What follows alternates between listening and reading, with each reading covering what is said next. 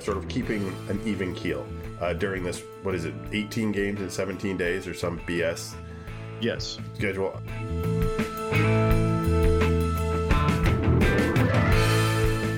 Get a guy with good peripherals and see if, the Pirates just don't know what they're doing.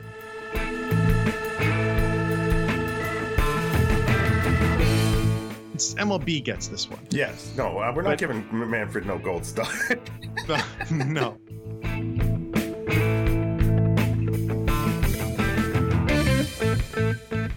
And welcome to episode number 240 of Artificial Turf Wars, where the Blue Jays are proving that they are Star Trek fans by losing 7 of 9. I'm your host, Greg Wisniewski, and I am joined by the meandering Joshua Howsam. Josh, you didn't even groan. I was so expecting to groan after that tagline. In fairness, I'd read it ahead of time, and I groaned when I read it the first time, and I think it was the nerdiest tagline we've had on this show. So I love it. 100% required. I call you the meandering Joshua Howsam because we missed a podcast because you were in Milwaukee? Yep.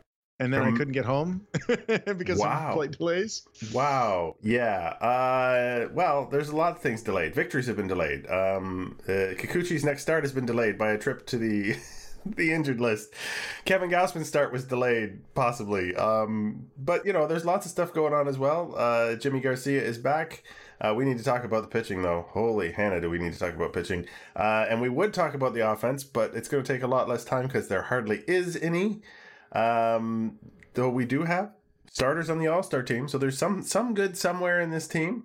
Danny Jansen maybe back soon because he is rehabbing, which means there's a catcher question to be answered. We have your questions to be answered, several of them, slightly delayed from when we originally thought they were going to happen because of all the internets disappearing on me yesterday. And we have a couple gold stars, one for Vlad Jr. and one for, can you believe it? We're going to hand one out to the Major League Baseball Association. Oh, yeah. That's about where we're starting. So, this team, I'm not going to say is a bad team because that's not fair because they have 45 wins and 40 losses, which is, there's nothing wrong with that. But man, are they playing like a bad team? Like they're doing the best impression of a bad team you could possibly do. Oh, yeah. Look, we'll get to the hitting, but it really does start with the pitching. So they can't have starters that go more than 5 innings. And that just crushes. And then the bullpen is bad. So it's horrible and horrible upon horrible. Barrios has had a couple of decent starts in a row, which is nice. But Gausman got injured. Manoah had his worst start of the season. And then Stripling just doesn't go more than 5. And then you have Casey Lawrence and Thomas Hatch, who combined have thrown 13 innings and given up 21 runs, which is not good. When you bring in that bulk starter or you try and, pull off a bullpen day or whatever else, you are counting on not more runs than innings pitched, right? You're not expecting them to be great, but they have to get you somewhere into the game, and it's been an abysmal failure. And then, as noted, I'm sure on the broadcast a million times, a bullpen that, in its current configuration, has 9 to 12 outs in it, is trying to get 15 to 18 outs without, falling apart in little bits all over the mound, and none of it works. None of it. And even just as an example, you have this thing where yesterday Ross Stripling goes 5. Which is his job, gives up 2, to be clear. He gives up 2. Goes 5 and gives up 2. That's all you ever want from Ross Stripling. That's a very fine start. But then when the game went 11, Sergio Romo's pitching with a tie game. And that's just, it's not the situation you want to be in. But it's just unavoidable because they just don't have quality relievers. So the guys they can count on are still Romano, Phelps, Simber, Jimmy Garcia, who's back, and Meza. That's the list. And then, but they have 3 more guys, a rotating 3 guys, who just continually, when they come into the game, they put it out of reach. And that just, you can't be doing that constantly and hope to win. Yeah, and I think if you brought in your Trent Thorntons of the world and they gave up or Trevor Richards of the world and they gave up a solo home run or they got knocked around a bit, got their 3 outs but allowed 1 run, you'd be like, okay, well that sucks, but these guys are not going to have an ERA of 1 or 2.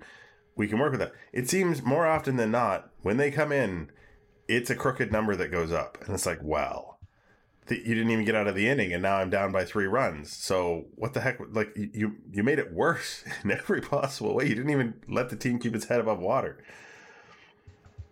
Yeah, and that's been a team problem all season, really, where they just can't keep it close. And the Jays they'll score 7 runs, but still lose 10-7 because when the starter left the game, it was 5-1.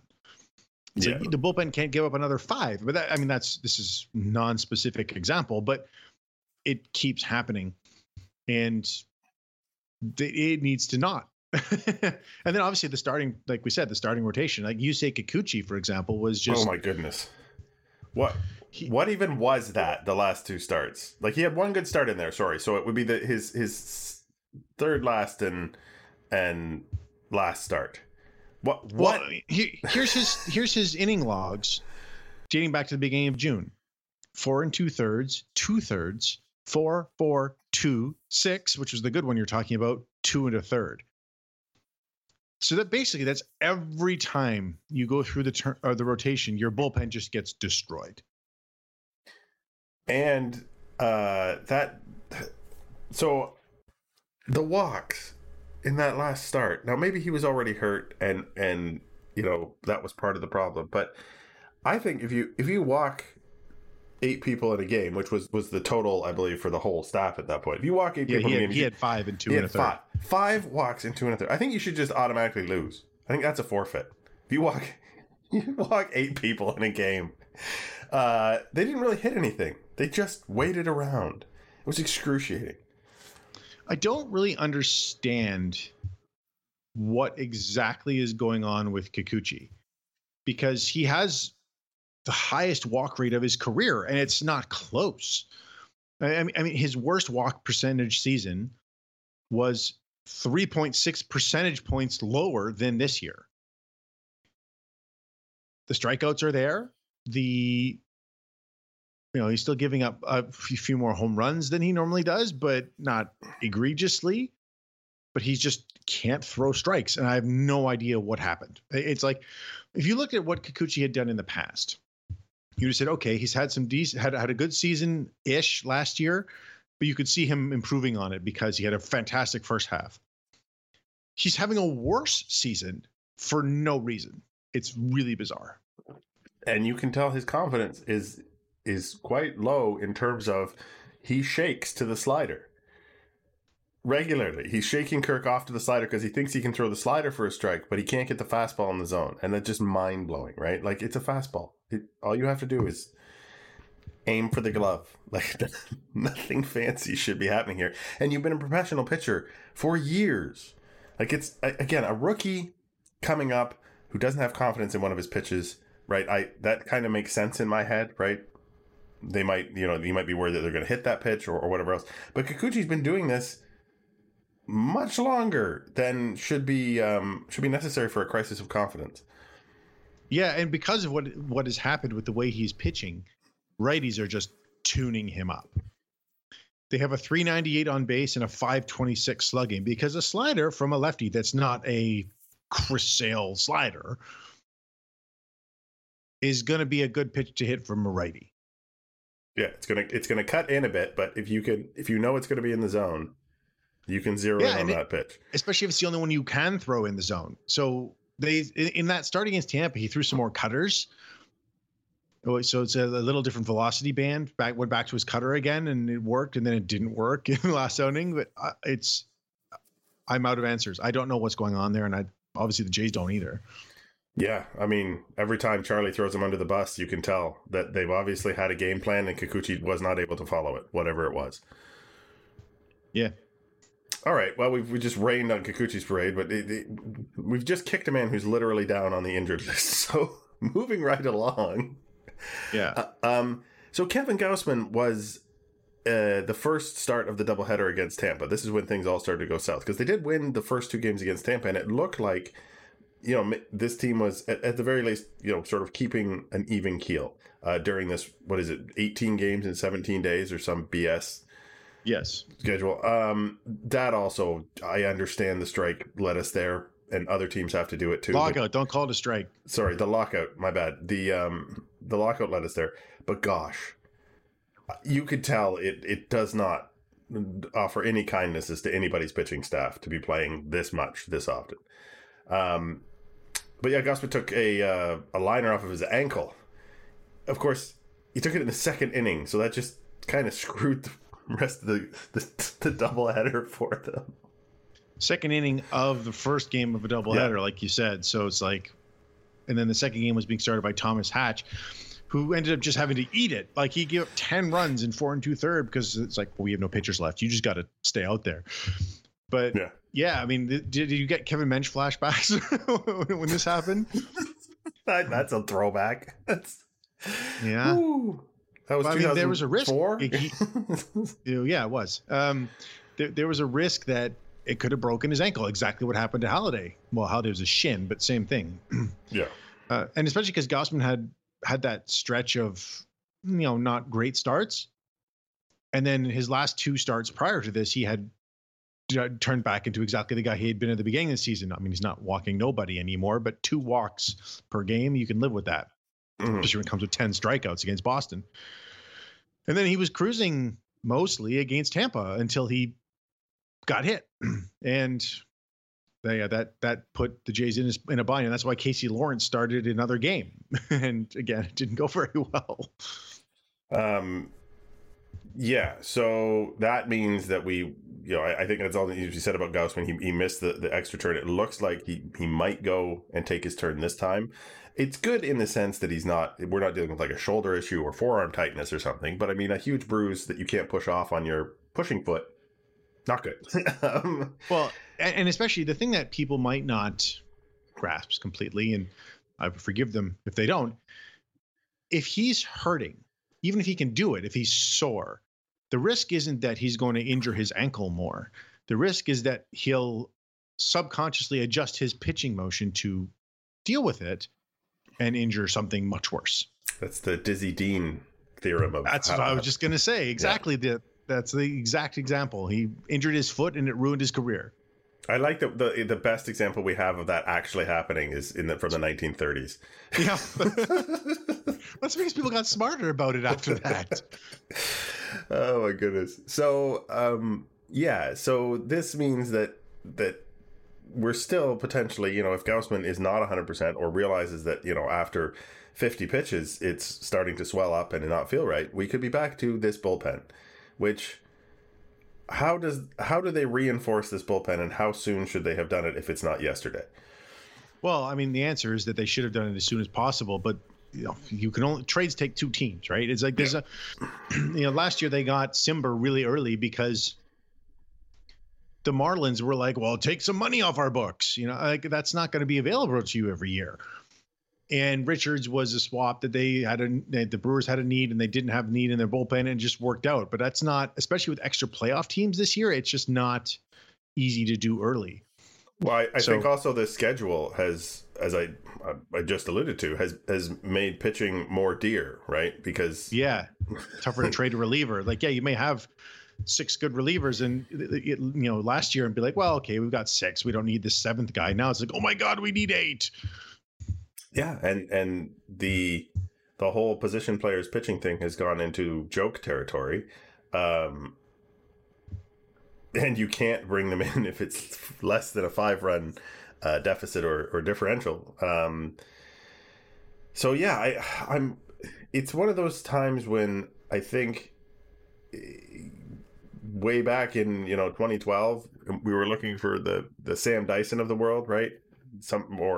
Someone in the minors who was ready to convert into the bullpen, and the answer here was Nate Pearson, and Nate Pearson is, surprise, injured.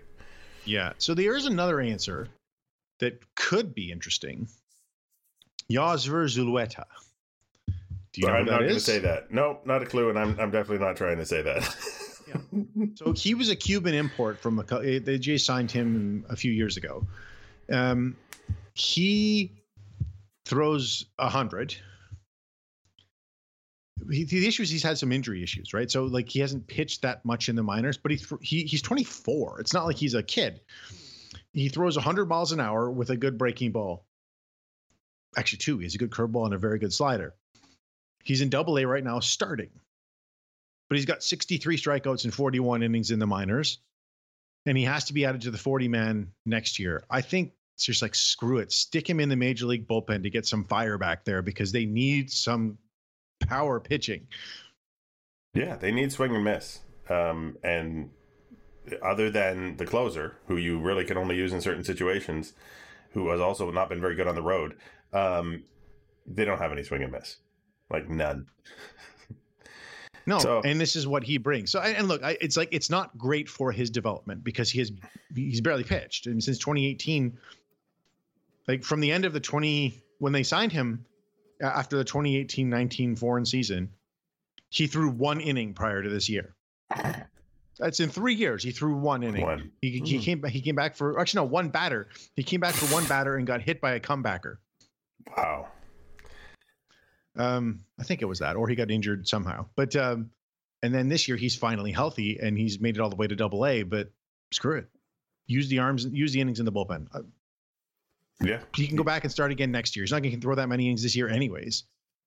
No, we're already in July, which is kind of crazy. Okay, so there was our maybe answer for 3 outs out of the 15 that they're trying to get every night.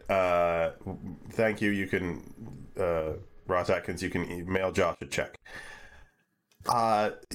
This problem could be partially solved, though, if the offense would bail them out once in a while. Yeah, it was happening in June. Yeah. Where the Jays offense stole some games in June. The Jays had the best offense in baseball in the month of June, and they went 12-12, which says a lot about what we just said about the pitching. But this month, it's been the opposite. The hitting just hasn't been there. I mean, they only have 3 guys who with an OPS over 750 this month. It's Espinal at 764, Vlad at 838, and Lourdes Gurriel at 1112 because Gurriel is on fire. I was going to say, I love when Lourdes Gurriel gets hot and you look at him in that small, box, whatever your sample size box is, and you're like, wow, this guy, he must be one of baseball's greatest hitters. And you get to the end of the year and his OPS is like 750 every year, 775. It's like, it's usually in the 800s, but yeah. But it's like, well, what? Where is the world beating Lourdes Gurriel Jr.? It's like he only shows up after certain phases of the moon. We don't know. Yeah, he just seems to hit when it's hot. I don't know. I mean, just to illustrate this, Bradley Zimmer is the only other guy who could even meet this list, but he only has 8 at bats because he hit a home run. But it's bad. Even Kirk, this month, again, it's only 8 games. He's hitting 241 with a 267 on base and a 276 slugging. And he's been the best hitter on the team all season. So if he's not going, then it's a problem because especially Springer and Bichette have not hit since the beginning of June. Yeah, and we saw this in April where you cannot chain together enough of the players who are hot to generate a run, right? Like I think last night's game, it went, it was like force out, single, line out, single, walk, strikeout. So you got three players on base, but no extra base hits in there, and no productive at bats. Right? It was just like, okay, I guess. Yeah. We need a little more in that gap somewhere. One other guy has to be good and be productive, and that's just one example. But there's been lots of innings where runners get on base, guys get to third, and then strikeout, or pop out, fly out, or the number of times. It hasn't been good. I mean, especially like in last night's game. We're recording this Saturday morning because of weird travel, and then Rogers not working. But not my fault, by the way. Just for the record, I didn't do that. It was Greg. We have it on record. Greg screwed up the entire country. Yeah, it was tough. I came through. But they were 2 for 20 with runners in scoring position, and they had the extra free runner on base in extra innings twice and couldn't score. That's always embarrassing. I'll be honest. That's just, just embarrassing. Yeah, and it's been the thing of late, and it was the thing in April and May, right? Like June, sort of they hit the way you think they should hit, and it's back to, again, it's a very small sample size, right? It's like 8 games in July, even though it's somehow 8 games in July and or 9 games in July in 8 days because of nonsense. But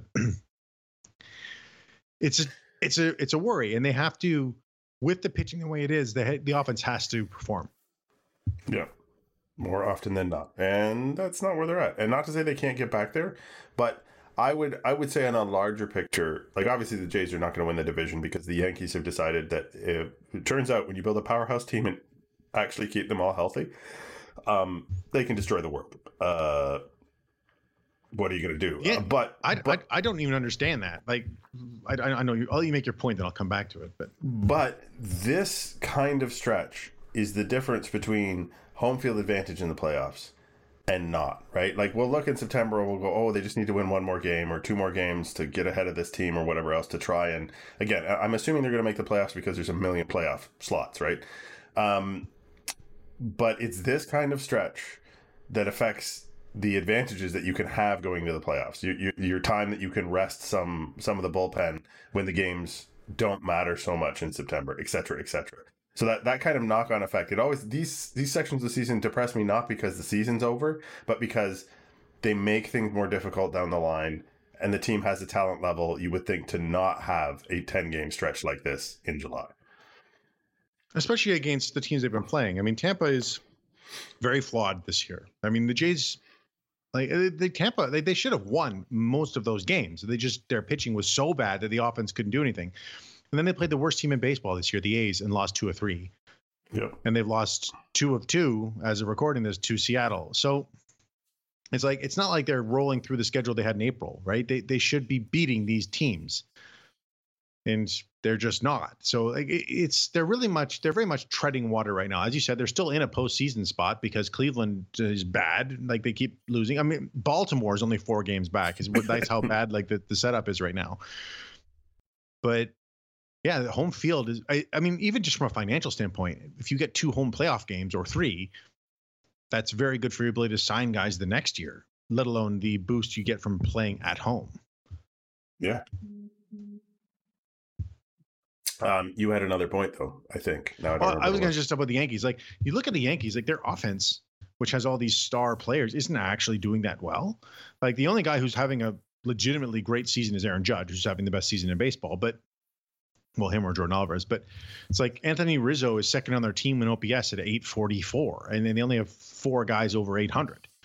But their pitching has just come out of nowhere. Like they just don't give up runs, and it starts with their starters don't walk people,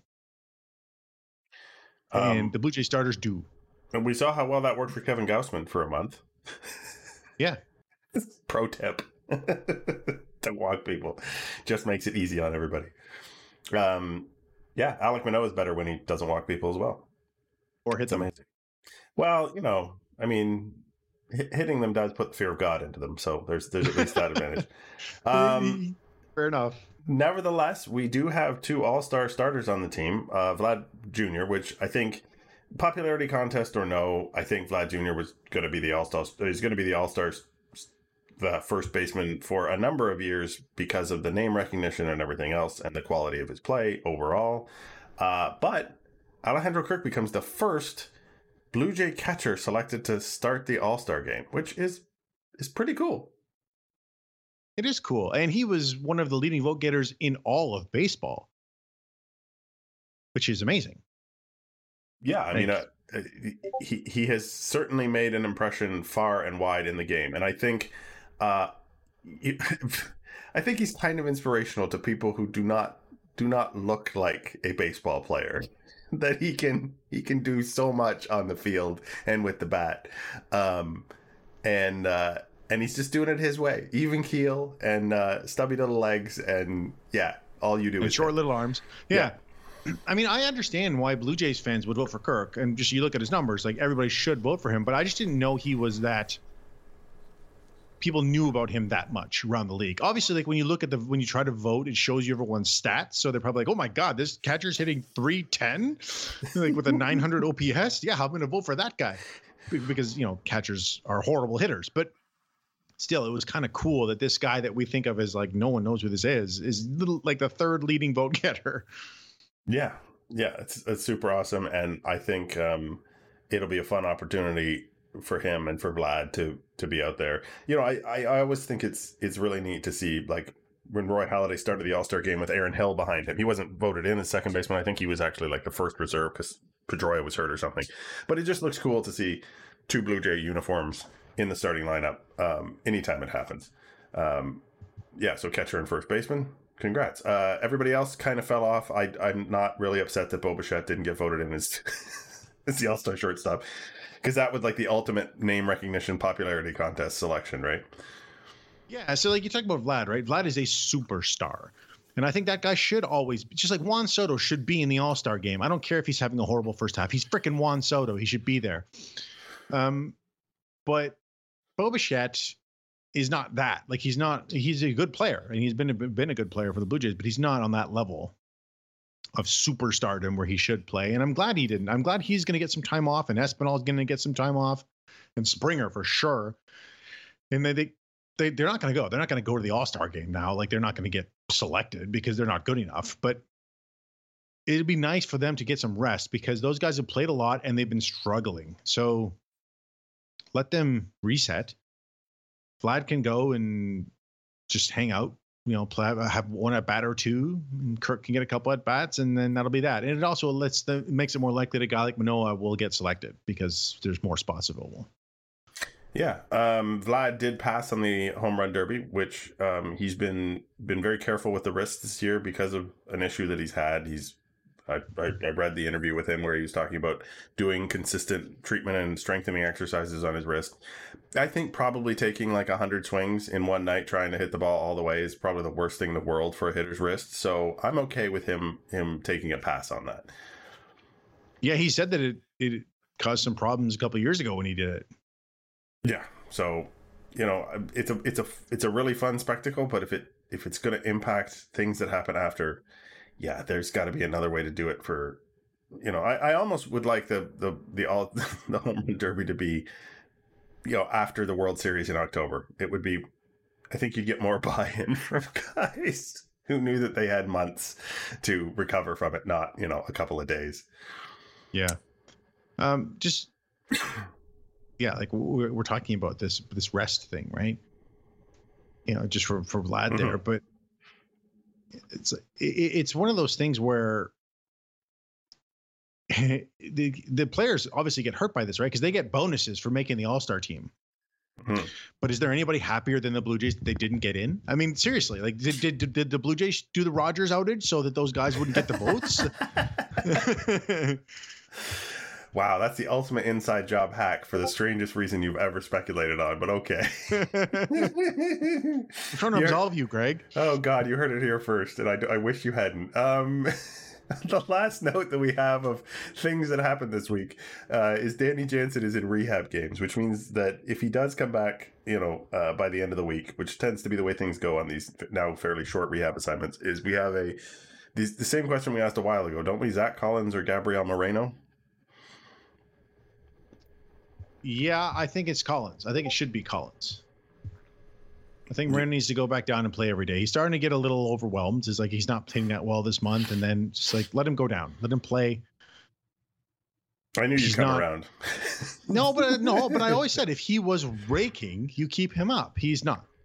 I'm just making fun of you. You don't have to defend. Fair enough. All right. So, hopefully Danny Jansen will come back and OPS around 900, just like Kirk was, and then it'll be impossible to decide who should catch on any given night, other than, whose personal catcher is whose. Yeah. There's one more thing, just before we didn't mention that they brought in Anthony Banda. I jokingly called him Anthony Band-Aid in our chat, because that's what he is. I mean, I'm okay with the Jays trying this idea where get a guy with good peripherals and see if like The Pirates just don't know what they're doing. Like what happened with Clay Holmes last year. Like he was terrible with the Pirates, comes over now he's the best reliever in baseball for the Yankees, of course. And I'm fine with the concept, guy who strikes guys out, but why are you using him as an opener, a left-handed pitcher against the Mariners, whose best hitters all bat right-handed? Like, what are they doing? I didn't get that at all. There's a lot of, they wanted to get him in there before they were down by 8 runs. Yeah, I guess he helped out. It was just, I just didn't understand the decision making there. It's like their leadoff hitter is Julio Rodriguez, right-handed. Their best hitter, other than him, is Ty France, right-handed. Then the next guy after them was Carlos Santana, who's a switch hitter. And it's just like a switch hitter who hits just as well this in his career, one versus the other. So it's with more power against righties. So I just don't really, whatever. Maybe they'll figure it out next time, Josh. There's always next time. But yeah, but overall better numbers actually against lefties. So there you go. Like I hate it. Thanks. That's the note we're going to questions on. Yeah, exactly. On that note, Josh hates it. We'll be right back. Oh, well, I roam from town to town. I go through life without a care. And I'm as happy as a clown. And we are back after a brief break. I am feeling 100% refreshed, and that means we are ready to answer the most important questions in the world. Time now to hear from our listeners. That just seems silly. Here are the rules. First I ask a question, then you ask a question. Now how does that sound, sweetheart? Could you repeat the question, please? I'm going to be that guy today, and I'm going to let you ask the first question, Josh, just to throw a wrench in things. Okay, so the first email question comes in from Todd Bartlett. Hi, Todd. Hi, Todd. Biggio leading off. Big moment in the 9th of the A's game, and we have a bench player up. I'm frustrated that the Jays added one arm to a bullpen that was not good enough last year and expect things to change. What is this team doing? Not frustrated at all. So for the first part of your question about Biggio leading off, I am going to do the Brad Pitt thing from Moneyball, and I am going to say, why is he leading off? And I'm going to point to Josh, who is Jonah Hill, and he's going to say... He gets on base. Thank you. I tried to do it in my Jonah Hill, flat. Yeah, that's why Biggio's leading off, because I don't know if you've looked lately, but over the last month, he has like a 380 something or 390 something OBP. You want a guy who can consistently get on base, and although Biggio does not hit for power anymore because baseballs, literally baseballs, he still has incredible judgment of the strike zone, which is something that you cannot teach anybody else. So he's going to. As for the other part, yeah, but the adding 2 arms now, Romo and Banda, lovely. That's just what's available right now. Like, if you look around the league, there's no good. A lot of teams lead relievers, and no one's getting traded. Yeah. It's. I think we went over it beforehand. It's just what is there, what is possible. So, yeah, we move to the next question from Andrew Rushpler at A Rushpler. Lourdes Gurriel's OPS from June 1st by year. 836, 868, 882, 867, and this year 936. And which is to say that 872 from June on in his career average. And that doesn't even that was sent before his crazy July, so it's actually even higher. Is it that did he just need hot weather? We alluded to this earlier. I think it was probably on your mind, but what do you think?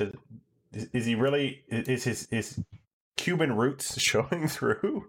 He's used to the warmth. I find it hard to believe that this can be the case with hitters. That like they need. I mean, well, it is easier to hit in hot weather. The ball flies farther, so that might help someone who doesn't have great power but has okay power.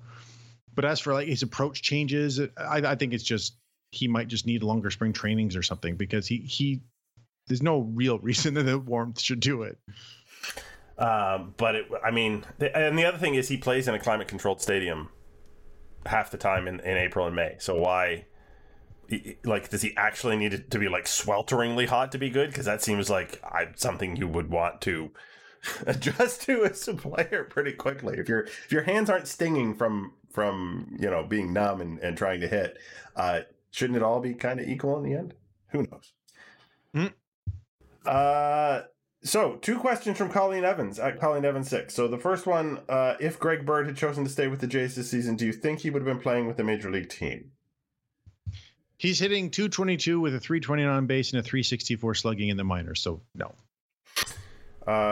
Question 2. Also, Josh, as a pitcher, how much of a nightmare is it watching Kikuchi's struggles? Oh boy, this could be a long answer. Play out in the major leagues. I find it very unusual the Jays are keeping him in the majors to make these adjustments.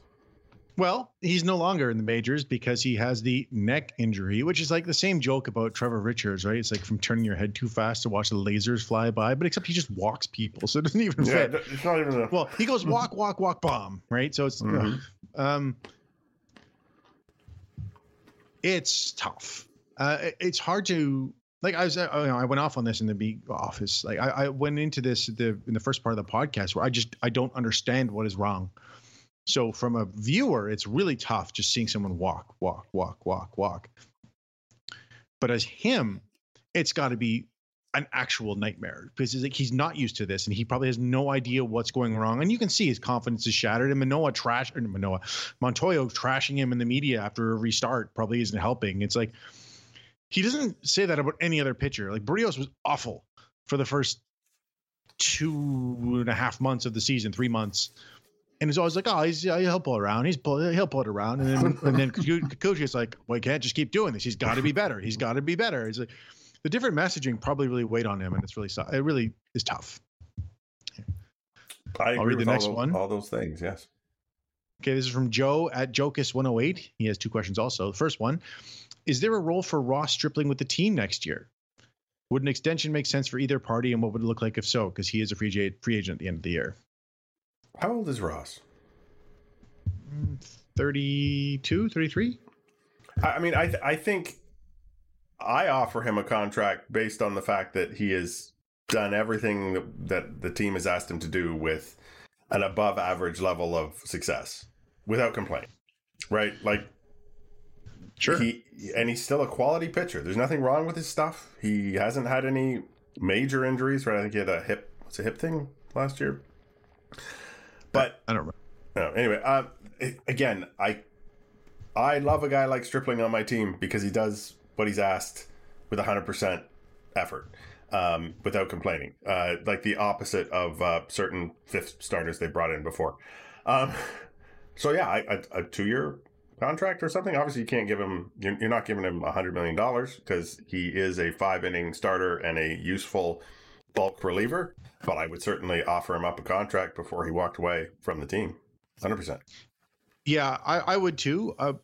So he's one of the very few free agents that the Blue Jays even have on this roster, which will make making changes a little difficult. But I think some team will be willing to put him in their rotation full time. And I think that team will not be the Blue Jays. So it makes sense for the Blue Jays, but it might not make sense for Stripling. Fair enough. So yes, there is a role for him with the team, but there might be a better role with some other team. That's where I stand on it. Yeah. And then the other question from Joe, which Jays draft pick would you most like to see eventually make it to the majors in a Mark Appel style story? Mark Appel was it 9 years in the minors? Well, not technically, no, because he left baseball. He just quit. And then he came back. It's tough to match up to that story. It's Max Pentecost. That's the same guy. I mean, he was not a first overall pick, but he was a first rounder who had some injuries, and then he just said it was enough, and he didn't want to do it anymore. So that's the Blue Jays one. Sometimes these questions are easier when you actually follow drafts, which I tend not to do because. Oh, I absolutely had to look up on like Wikipedia who the Blue Jays draft picks were to remember who they were. Yeah, because all I remember is that they pick a guy like TJ Zoik first overall, and then that's the end of that. Wasn't first overall. First rounder. Right. It's for them, their first pick. Sorry. Yeah. Not first overall. Stephen0159 at 1959. Stephen says it would be nice if you could discuss some constructive, analytic information criticism based on team needs now and in the future of who the 3 Jays catcher will be the first to be traded. Take into account as many aspects of consideration as possible. Wow. That's a high bar. Have you heard our answers to questions? We could try. All right. So on the catcher thing, I think we talked about this on a recent podcast, but I think that the answer is Danny Jansen, but not now, because it's very hard to trade Jansen now because, well, when he's injured, but even when he's back, because he's only got 2 years left after this of his contract of team control. So a rebuilding team is not going to trade for that guy. The only team that's like on the bubble that could maybe do it would be like the Tigers or something, but otherwise it's going to be contenders that want Danny Jansen, but contenders aren't going to give you the pitching you need, or they just don't trade pitching. Yeah, not at the major league level. And when it comes to Moreno and Kirk, you can only trade one of them if you're getting a superstar back. I mean, they're not going to get a superstar straight up for them, but they only headline a package for a superstar. So yeah, if the Angels make Shohei Ohtani available, you of course would trade either of them, in my opinion. Or like the Jays would have been talking about it for Jose Ramirez, but that's the kind of level of player you need if you're trading one of those guys. And it just doesn't seem like any of those type players are going to be available until the off season. Yeah, and this would probably be a more difficult question if Danny Jansen had ever spent 3 months straight uninjured, but it feels like he's never done that. So it's hard to tell what he is. Yeah, but even then, it's like I don't think anybody will ever view Danny Jansen as a centerpiece for a superstar. No, because like you said, all the things you just highlighted. Whereas Gabriel Moreno still has that potential, and Alejandro Kirk has proved that he can hit at the major league level any day, like a superstar. Yeah. So I think that's the answer to this question. As for like when or who will get traded, it just really depends on who's available. Like I said, like if the Nationals get frustrated trying to talk to Juan Soto and they're like, oh, we're going to trade him, then it's not Danny Jansen who gets dealt, it's someone else. But otherwise, I think it's probably Jansen.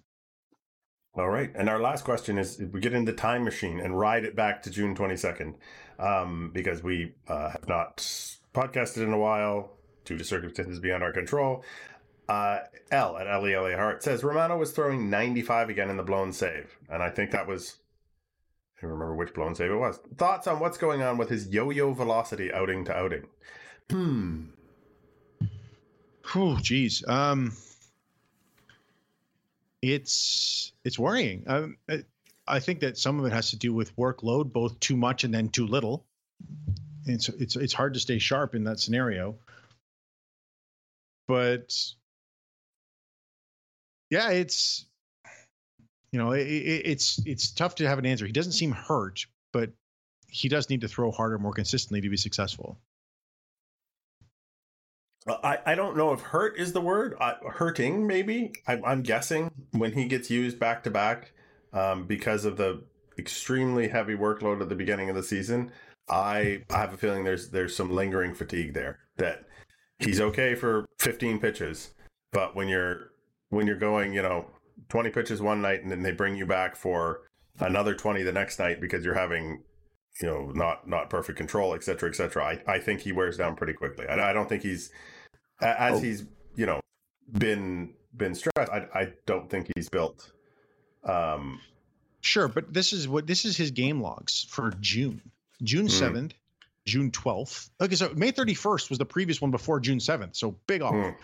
Then June 12th, another big day off, big rest day. Then 15th, then 19th, 21st, 28th, 29th. And then not again until the 4th. So he's had a lot of time off in June, and I think that may have adversely affected him as well. I think there's too much rest and too little rest. And when you don't pitch for 7 days, you can't throw side sessions as a reliever because you might be needed that day. Yeah. So you can't you don't want to throw a side session and then be tired when you come out to actually pitch. So I think that could be also causing some rust and some mechanical issues that could lower the velocity. And an off day might help, because you could throw a side session on an off day if you hadn't pitched for 3 days. We don't get any off days. Yeah. Smacks head thoroughly. Oh my goodness. Yeah. But I think it is going to be, I don't think there's ever going to be a firm answer on that though, right? This is always going to be speculation. Yeah. We're not going to be given the information to answer this question. You know what's not speculation though? What? When we hand out gold stars. I think that's rather brilliant. So I did good, right? I mean, I would have thought you'd get a gold star. You enjoy that. You've earned it. I am going to hand out a gold star to Vladimir Guerrero Jr. Not for something he did on the field, that he did for something in foul territory. Go for it. He took his last at bat in Oakland and ran down to first base at a good hard clip trying to beat out a ground ball. Failed to beat out the ground ball. And Oakland has the in-play bullpens in foul territory. And he kept running. It was a hot day. He saw the shade, I think, down on the bench. And he just ran. Nobody's warming up. He ran right through the mounds and went and took a seat and decided to get just a little different perspective on the game from the right field bullpen bench. Hey, Jace could use extra arms down there. I mean, at that point, I would have been like, "You want to get up and warm up? I guess, sure, why not? I mean, anything." I think for the players beside him to not really even turn and blink that Vlad just showed up in the bullpen was also hilarious. It was like, oh, I think it says a lot about Vlad and how the team views him. Yeah, you can do whatever you want, buddy. It's good to have you down here. You want to catch? You want to pitch? You want to just chill? You want some sunflower seeds? I just enjoy that Vlad. Even things are good, things are bad on the field. He's always willing to just not cry over everything that's happening. He embraces whatever whimsy and fun is going on the baseball field. So good on you, Vlad. Gold star. Yeah. You wanted to hand out a gold star to someone who we've handed out more do-overs and complaints to in our 200 plus episodes than I would care to count. But they get a gold star this time. Definitely more than anybody. Well, I don't know if this actually came from Rob Manfred. So it's MLB gets this one. Yes. No, we're not giving Manfred no gold star. No, never. So they announced, this came out on July 5th. They said, like, in addition to the players selected to the All-Star game, the commissioner may now choose to add one player that he selects to each league's roster in recognition of each player's career achievements. As a result, Albert Pujols and Miguel Cabrera are going to the All-Star game. And I just think that's right. I think that honoring inner circle Hall of Famers whose careers are winding down and will never make another All-Star team on merit, and people won't vote for them anymore because they're somewhat out of the consciousness on that level. I think it's the right move, and it allows these guys to be recognized and appreciated by not just the fans, but also the players who came after them and who have been a part of this journey. This to me is a great callback to, I think it was 1992, maybe 93. No, it was after that. Sorry, Cal Ripken Jr. Yeah, 2002. That was the one in Miller Park. Yep. Being in the All-Star lineup, and then Alex Rodriguez, the heir apparent to the Hall of Fame shortstop position, switching with him on the field, saying, "Hey, I'll go play third base," because Cal was playing third base at that point.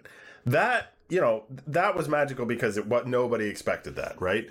But I think it also was right? Like, you should have you're one of the greatest shortstops of all time. You should have another inning at shortstop where everybody can watch you and there's no pressure. I totally agree. And I guess it was 2001, actually, not 2002. It wasn't Miller Park. It was the year before that. Close enough. Yeah. It was in Seattle. And then Chen Ho Park grooved him a fastball because, like, here you go. Have fun with it. I'm going to let you try to do something special. And since they turned the All-Star game back into a exhibition-only game with nothing at stake, which it should be, this makes even more sense, right? Yeah, absolutely. When it was like this time it counts nonsense, it's like, okay, well, like, it actually, like, if you're managing the All-Star game, you're probably on a team that's good and you're going to be wanting home field advantage in the World Series. You're not putting the husk of Miguel Cabrera or Albert Pujols into the lineup. And they're actually both still, like, actually somewhat productive players. They're just not anything close to what they were. Like, Miguel Cabrera still hits for average, but has no power left. But it's like, you can put that guy in, or you can put in like Giancarlo Stanton, right? It's like, tough call. Yeah. But well, he's a starter, but whatever. But with this version, yeah, those guys should get at bats and they should get the chance to say goodbye. Yeah, again, and they will, which is awesome. It's great. That's going to be a very genuine curtain call, right? When they walk off the field, and the manager can make sure that they walk off the field at the end of during an inning, make a defensive change in the middle of an inning, and they can get that applause. That's an acknowledgement of their entire career. So from a marketing standpoint, why the heck haven't we done this before? Is what I'm asking. Very good question. All right, that question is never going to have an appropriate answer either. But I am going to ask you, do you have a final thought? That question has an answer just about every time we podcast. Yeah, it usually does. Yeah. This off day. So the Jays finish up the series with Seattle with they have a game today and a game tomorrow. This is again Saturday morning. We're recording this. And then they have an off day. And I think that could be exactly like we talked about this, like the biggest thing the Jays could possibly need just so they can rest their relievers.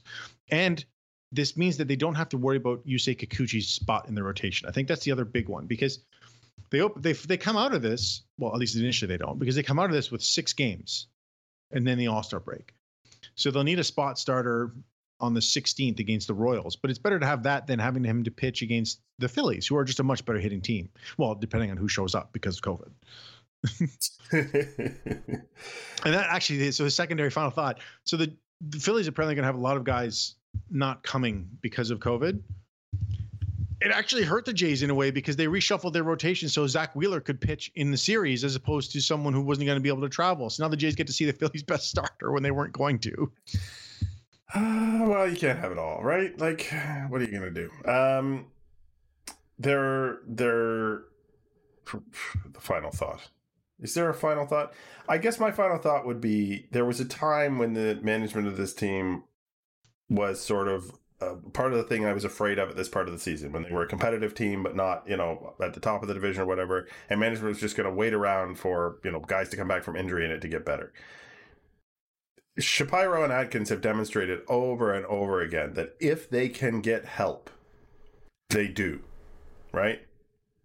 They made trades at every time of the season under any circumstance to try and make the team better. So I have confidence that if there is a decent deal to get done that doesn't give away next year, because obviously this is going to be a contending team next year. These are very young players.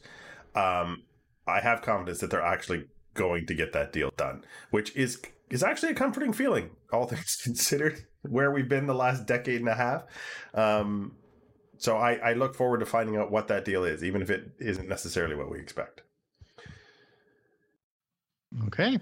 And which is to say that you have been Joshua Howsam at Joshua Howsam, and I have been Greg Wisniewski at Coolhead 2010, and this has been Artificial Turf Wars episode number 240, and we will talk at you, I'm going to say this with confidence, next week.